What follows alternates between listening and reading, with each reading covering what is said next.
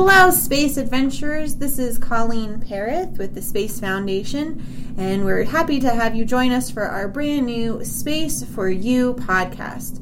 This podcast is designed to share insights and experiences from the people that are making and have made our space adventure possible. Today, I am joined with Lou Ramon. Lou Ramon has been a space cadet his entire life.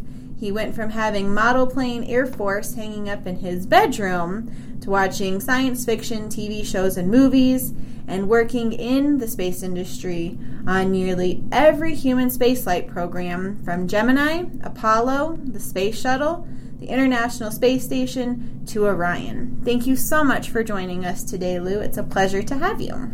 Thank you for inviting me. Absolutely. So, as we said, you worked in many different areas of the human spaceflight program here in the United States. What made you become an engineer? Really, my dad. I think he was an engineer. Never graduated from high school, but he was an engineer for General Motors and instilled that in me and, got me building model airplanes and got interested in science fiction and read some of the early Robert Heinlein books that were in some of the magazines and watched all the kids' science fiction programs as I was growing up. And between my dad and my mom, they pushed me and helped me get into to engineering school in California. What got you started in space then? So, your mom and dad inspired you to get going in engineering. It was the aircraft and then the science fiction stuff.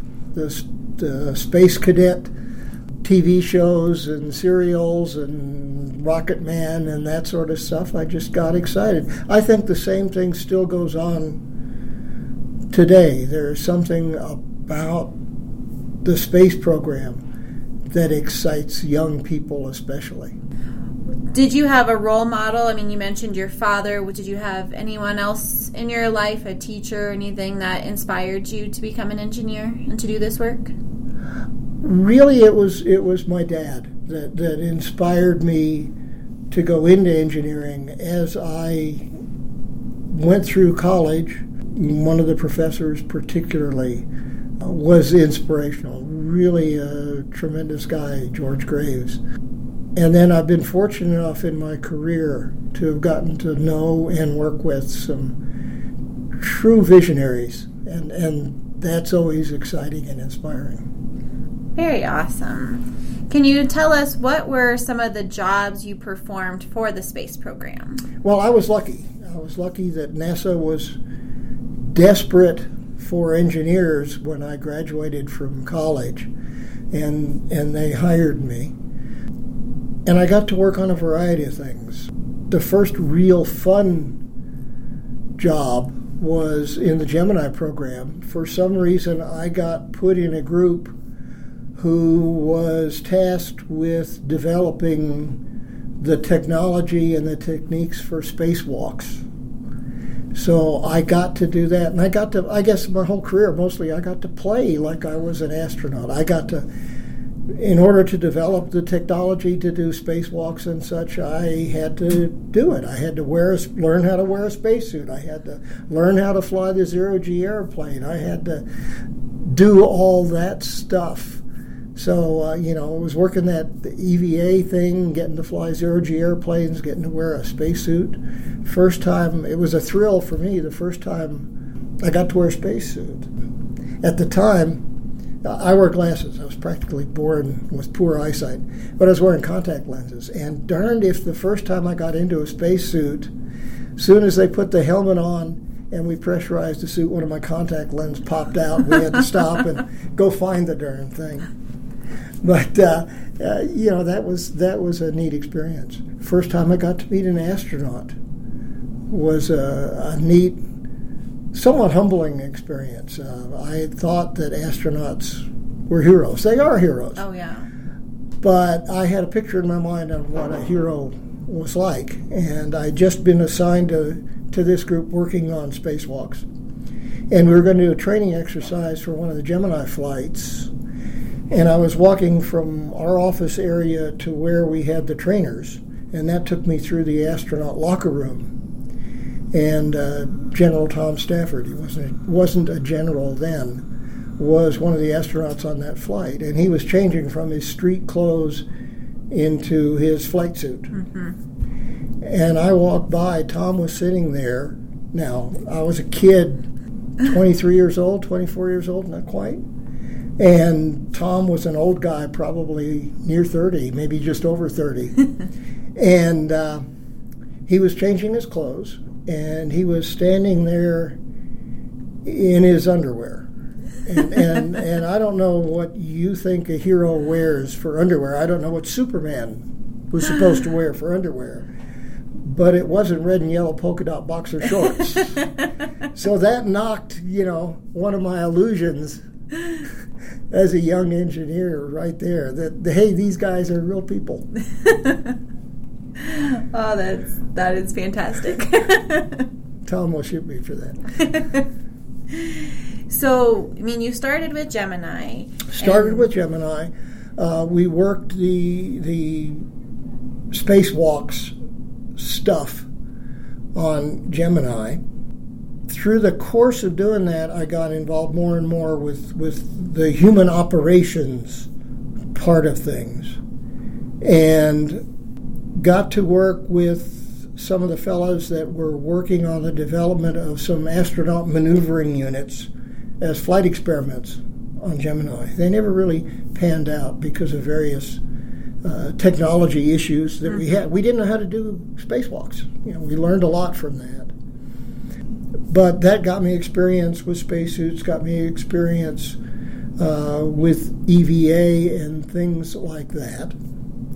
And for some reason, and I still don't understand why, they asked me to go be a member of what they called a flight crew support team for Apollo 11. This was a group of 5 people that were assigned directly to the astronauts, worked out of the astronaut office, to represent the astronauts on the assembly, checkout, development of the spacecraft and all the equipment that the astronauts would be using. They gave me the job of being responsible for Lunar Module 5, which was the lunar module that was going to fly on Apollo 11. And there was going to be a lot of travel, a lot of time away from home, and the carrot they dangled in front of my nose to get me to do that was the possibility that Apollo 11 would be the first lunar lander. I didn't really have a lot of confidence that it would. This was before we flew Apollo. This was before we flew the lunar module. Lunar module was way behind schedule. I knew that much. So the likelihood of all the pieces falling together was slim, but it was a shot at it. So that was what got me into the Apollo program. Like I say, I don't know how I was selected, but the 5 of us, one team leader, and then one person responsible for spacecraft systems, one for the command and service modules, one for the lunar module. The other person was what they called a crew station engineer, responsible for everything that the astronauts would operate, touch, use inside and outside the spacecraft. We had one fellow that was working command module. I was assigned to the lunar module. People don't realize there's so much testing. The astronauts really aren't able to participate in that testing. So I represented Neil and Buzz in probably 85-90% of those tests because they had to learn how to do their mission. Right. So that was what my job was with them. Very interesting. Of all the different aspects of the human spaceflight program, is Apollo 11 the project, the particular program that stands out as your favorite, or is there another? I have to say there are a couple of others. And the part of that reason was, I turned 27 1 month before we launched. So I had 45 more years of career in neat projects. The ones that stand out in my mind, I guess One was the development of the remote manipulator arm that I got to work with on the space shuttle and space station. Another was the development of the manned maneuvering unit, being able to see astronauts ride that thing without tethers and fly away from the shuttle. And I got to work with some very special people on all of those. But those three areas are the ones that I think, to me, are the highlights and the challenges. That is just incredibly awesome. You've done some really wonderful things. Well, there's one other highlight. What's that? Maybe two. And this was, as I graduated from being an engineer to becoming a manager, one of the highest awards that an engineer in the space program can get is what they call a Silver Snoopy. This is an award given by the astronauts to individuals who have made significant strides in either helping their flights be a success or their safety. And two of the folks that worked in my team on the space station, I nominated for Silver Snoopy Awards, and they were given it. And that was, to me, a real honor to have been able to mentor and help these people who really contributed. That's wonderful. It's always so great to see people helping other people succeed, and to get an honor like that. Well, I think that's what a manager's job is. what you want to do is help your people succeed at whatever efforts that they're working on. Absolutely. What would you say is one of the greatest lessons that you learned from working these various assignments? The greatest lesson I learned, and it's one that I sensed all along, but really what focused it was working with Alan Bean. Alan was the fourth person to walk on the moon on Apollo 12. I worked with him when he was a backup crewman on Gemini. I helped out on Apollo 12 early in the work on that lunar module, and worked with him when he was the commander of the second Skylab flights. And that is to value the people that you're working with, respect them, and make sure that when you're working with that team, that you seek out at least one thing that every member of that team is contributing, and value that, and value him or her. That's the life lesson. I think that's a wonderful lesson. That spans everything. Nothing technological, But I did. I learned a lot of stuff. But that was the life lesson. What would you say was your toughest assignment? My toughest assignment was my last assignment. I'm an engineer, just a mediocre engineer, but an engineer, trained as an engineer. Got my degree as an engineer, did engineering all my life. My last assignment was in business development. I was working for a company called Jacobs Technology, and we operated most of the engineering facilities at NASA, in my case in Houston, but at all the NASA centers. NASA's budget was being reduced. They did not have enough budget to fully staff and operate all their laboratories and facilities. They tasked us with bringing in non-aerospace business to utilize the expertise. So we had to go out and talk to people in the medical field, talk to people in the petrochemical field, and convince them that there were things that they could use NASA facilities for and NASA technology for. And that was the biggest challenge I had, because it was so different, and it really was interesting. Did you feel that it was a success in the end? I think it was.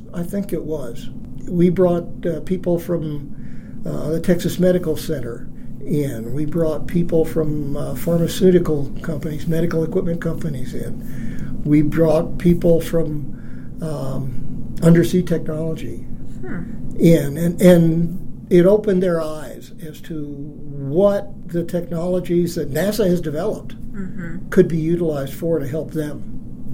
Fascinating. So it really fits a little into our space certification and our space technology Hall of Fame. Oh, yes. And it's very difficult. as you guys know, to educate somebody how some technology or something that you're providing, that you've developed, can help them because they never thought of it. It's so wonderful when we get to see the different areas of business come together like that, because there really is a lot of overlap that we don't always notice. Now, so you worked with a lot of different astronauts. Do you have a favorite memory from any of your particular assignments with the different astronauts? Two of them. One of them with the Apollo 11 guys. Maybe a couple of weeks before launch, Neil, Buzz, Mike Collins had a barbecue and a party at their beach house. The astronauts have a beach house at Cape Canaveral that was there before the government took over the area, and they use it as a escape pad to get out of the simulators and go hide for a while. And they were having a barbecue for the 24 people that worked most closely with them. They invited me to that, and the rest of our 5-man team, of course, to that. And I told them I wouldn't be able to make it because that was the evening that we were finishing up on the lunar module, literally closing the door and locking it up. And it would be 10:30 or 11 o'clock before I got away. And Neil said that he would save me some barbecue and beer, and they would wait for me. So, okay. We closed out the lunar module, signed off on the paperwork. I drove over to the beach house. There was a parade of cars leaving already.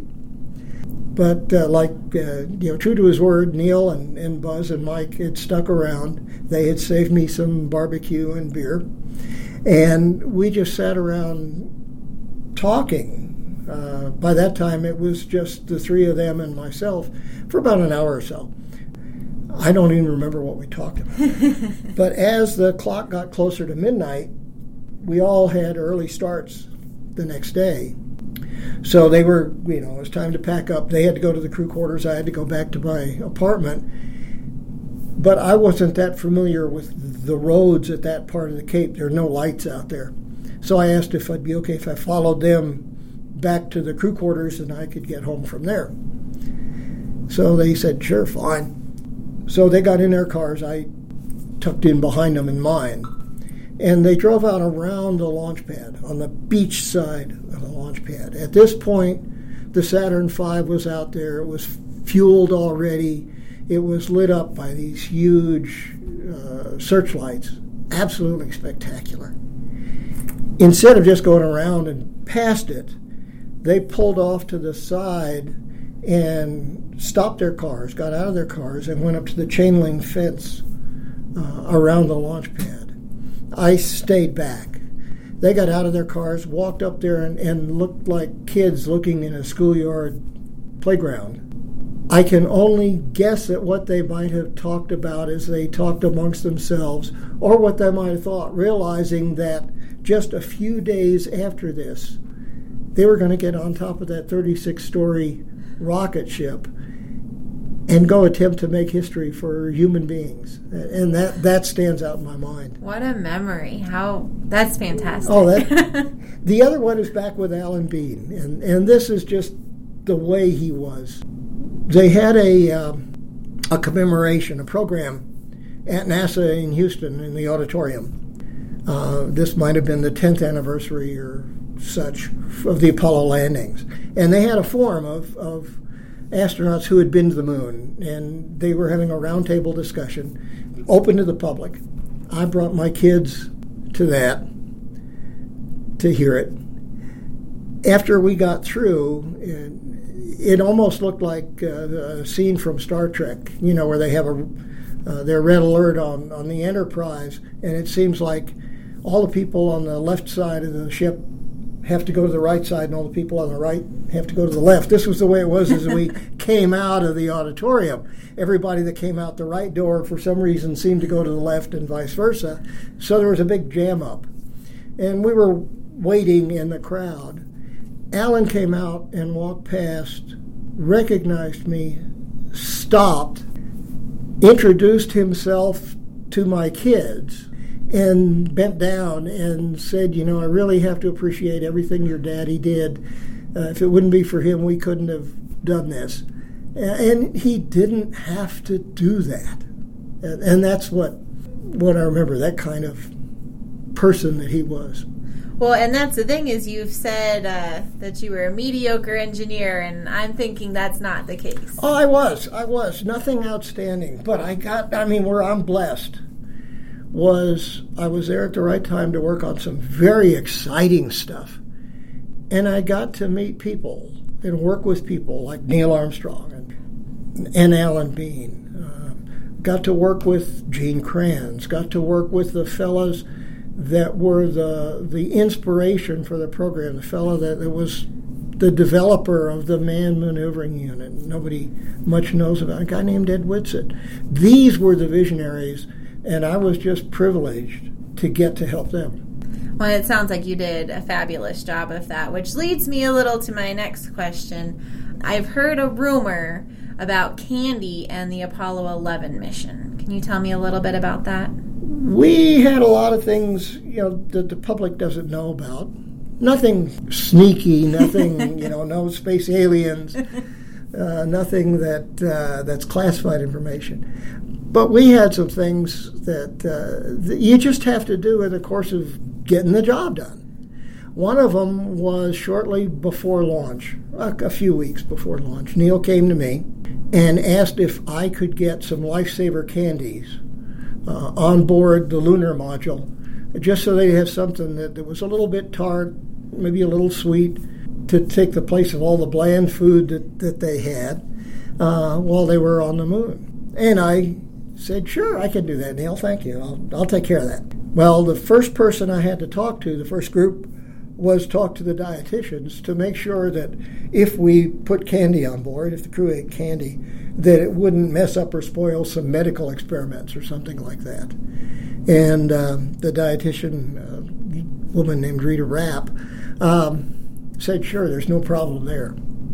So then the next step, and you have to do this with anything that you carry on a spacecraft, had to go and get approval from the safety office. That was just a formality. And they surprised me when they said, no, you can't have the candy. Their concern was because the lunar module cabin is pressurized with 100% oxygen, which is very flammable, that if the astronauts bit down on that hard candy, that they might cause a spark and could cause a fire inside the lunar module. Okay, I couldn't argue with that. That's what they said. So I went back to Neil and told him, I'm sorry, but safety wouldn't let me add the candy. And he made some comments about my abilities that were somewhat insulting. So since I worked directly for him, I knew who signed my paycheck and did my employee evaluation. I said, okay, yes, sir, I will do that, but on one condition. I made him promise, cross his heart, hope to die, that he and Buzz would only suck on the lifesavers, that they wouldn't bite down on them. So he promised me that. Several days later, as we were getting ready to put the food and other equipment in the lunar module before the barbecue, that night of the barbecue, I snuck into the area where we kept all their equipment about 2 a.m. and with a razor blade sliced the seals that we had on their food packages and stuck in 2 rolls of lifesavers. I have to believe that Neil and Buzz kept their word. There were no reports of sparks. There were no reports of fires in the lunar module, so they kept their promise and only sucked on the candy. And you won't find, everything had to be documented in triplicate, but you won't find this in there because we stuck it on board. Which is completely fantastic. So you've told us a little bit about what you did before the Apollo 11 launch. What was your role during the lunar landing itself? During the lunar landing, frankly, I was at our team leaders having a picnic. Our job was to get the lunar module ready for the crew. And once it left, unless there was a problem or an issue, our job was done. The flight controllers took over from there. And fortunately, on Apollo 11, we didn't have any real issues like that. So we just were bystanders and watchers, and it was fantastic. I mean, it was hard to believe how it went. On Apollo 12, even though I wasn't assigned to Apollo 12, we did have a problem on the lunar surface a little bit, where the astronauts accidentally shined their color TV camera, pointed it at the sun, and it burned out part of the video tube in there. And there was an effort made to see if the astronauts could repair that. My counterpart, who worked Apollo 12, worked the lunar module there, had not yet gotten back from the Cape. So since I was familiar a little bit with that specific lunar module and lunar modules in general, they called me in to work that. We had to develop the procedures, the techniques for the astronauts to bring the camera in, how they would try to repair it, and that sort of thing. Well, what was interesting on that was we had limited time. We had to make that decision, NASA did, to have them bring it in before the end of their first spacewalk. And we had the procedures and everything all ready to go, but nobody was making that decision. I had just bought my first color TV set, or a little 19-inch Zenith, and since nobody was saying anything, it was getting down to the last 20 minutes of their spacewalk, time to bring things in. And nobody was doing anything. So finally, this little 27-year-old kid said, well, by golly, let's do it, because I wanted to see color if I could. And all the NASA management, all they needed was somebody to make a suggestion that, okay, yeah, we'll do that. So they brought the camera in, tried to repair it. It didn't work. But it was just funny that this kid was the one that kicked that off. Well, at least you made the suggestion. And I made the suggestion. We tried. As you've been telling us, you've seen so much during your space career. What do you think is the next step in human space flight that you would like to see come to fruition in your lifetime? Well, I would have loved to have seen us land on Mars. I recognize of where I am in my lifetime that I am not going to get to see that. But what I would really like to see is this country and the rest of the world together truly embark on an international effort to land the first human beings on Mars. Not to colonize it, but to explore it. I think that would be fabulous as well. So all I can ask for is a start. I think that's fair enough. Now, I've heard you describe yourself as an old-fashioned spaceman. Can you explain to our listeners what that means? Yeah, this will take a minute. There is a poem that was written that's my favorite poem, called An Old-Fashioned Spaceman. And I'll read it to you, so you shouldn't have asked. It says, rocket ships are exciting, but so are roses on a birthday. Computers are exciting, but so is a sunset. And logic will never replace love. Sometimes I wonder where I belong, in the present or in the past. I guess I'm just an old-fashioned spaceman. And I've always enjoyed that. It was written by another old-fashioned spaceman, Leonard Nimoy, Spock. And I guess that's the way I am. I'm an engineer, but I've come to enjoy the human side of this too. And being involved like I got to be in the first explorations of the moon, helping explore space, I see the beauty and the wonder in that, as well as the ones and zeros and the margins of safety and that side of it. But I see the wonder in it. Which I think is the way that everyone should be. Yeah. I would like that very much. Now, today, you volunteer here at the Space Foundation Discovery Center. What do you enjoy most about your role as a docent here? I enjoy meeting our guests, our visitors. I enjoy getting to tell them about my favorite subject, the space program, and hopefully, especially in the youngsters, help planting the seed, help getting them excited about the future of science and technology and exploration. I don't care if the kids become rocket scientists or not. I want to get them interested in learning and being in technology, being in the STEM fields. Now, I also show them, we've got a picture wall up here where the Space Foundation sponsors a worldwide children's art contest, and explaining to them that it isn't just STEM, that the arts are important. And I point out to them that the best engineers, the best scientists that I've ever worked with are the ones that not only are really good at STEM stuff, but also have a background in the arts. Our chief engineer, now deputy general manager, she works in acrylics. I blew the horn and am interested still in music. One of my counterparts at Jacobs, division manager like I was, but he was in science and technology. He plays the horn a whole lot better than I do. Alan Bean, he enjoyed his art as much, maybe even more, than being an astronaut. This is what makes these people exceptional. And I want to instill that on the kids and get them excited. And it really is, it makes you well-rounded, and we need the artists as well for the concept designs, because sometimes scientists and engineers only see the zeros and the ones that you mentioned earlier, and you need that artistic.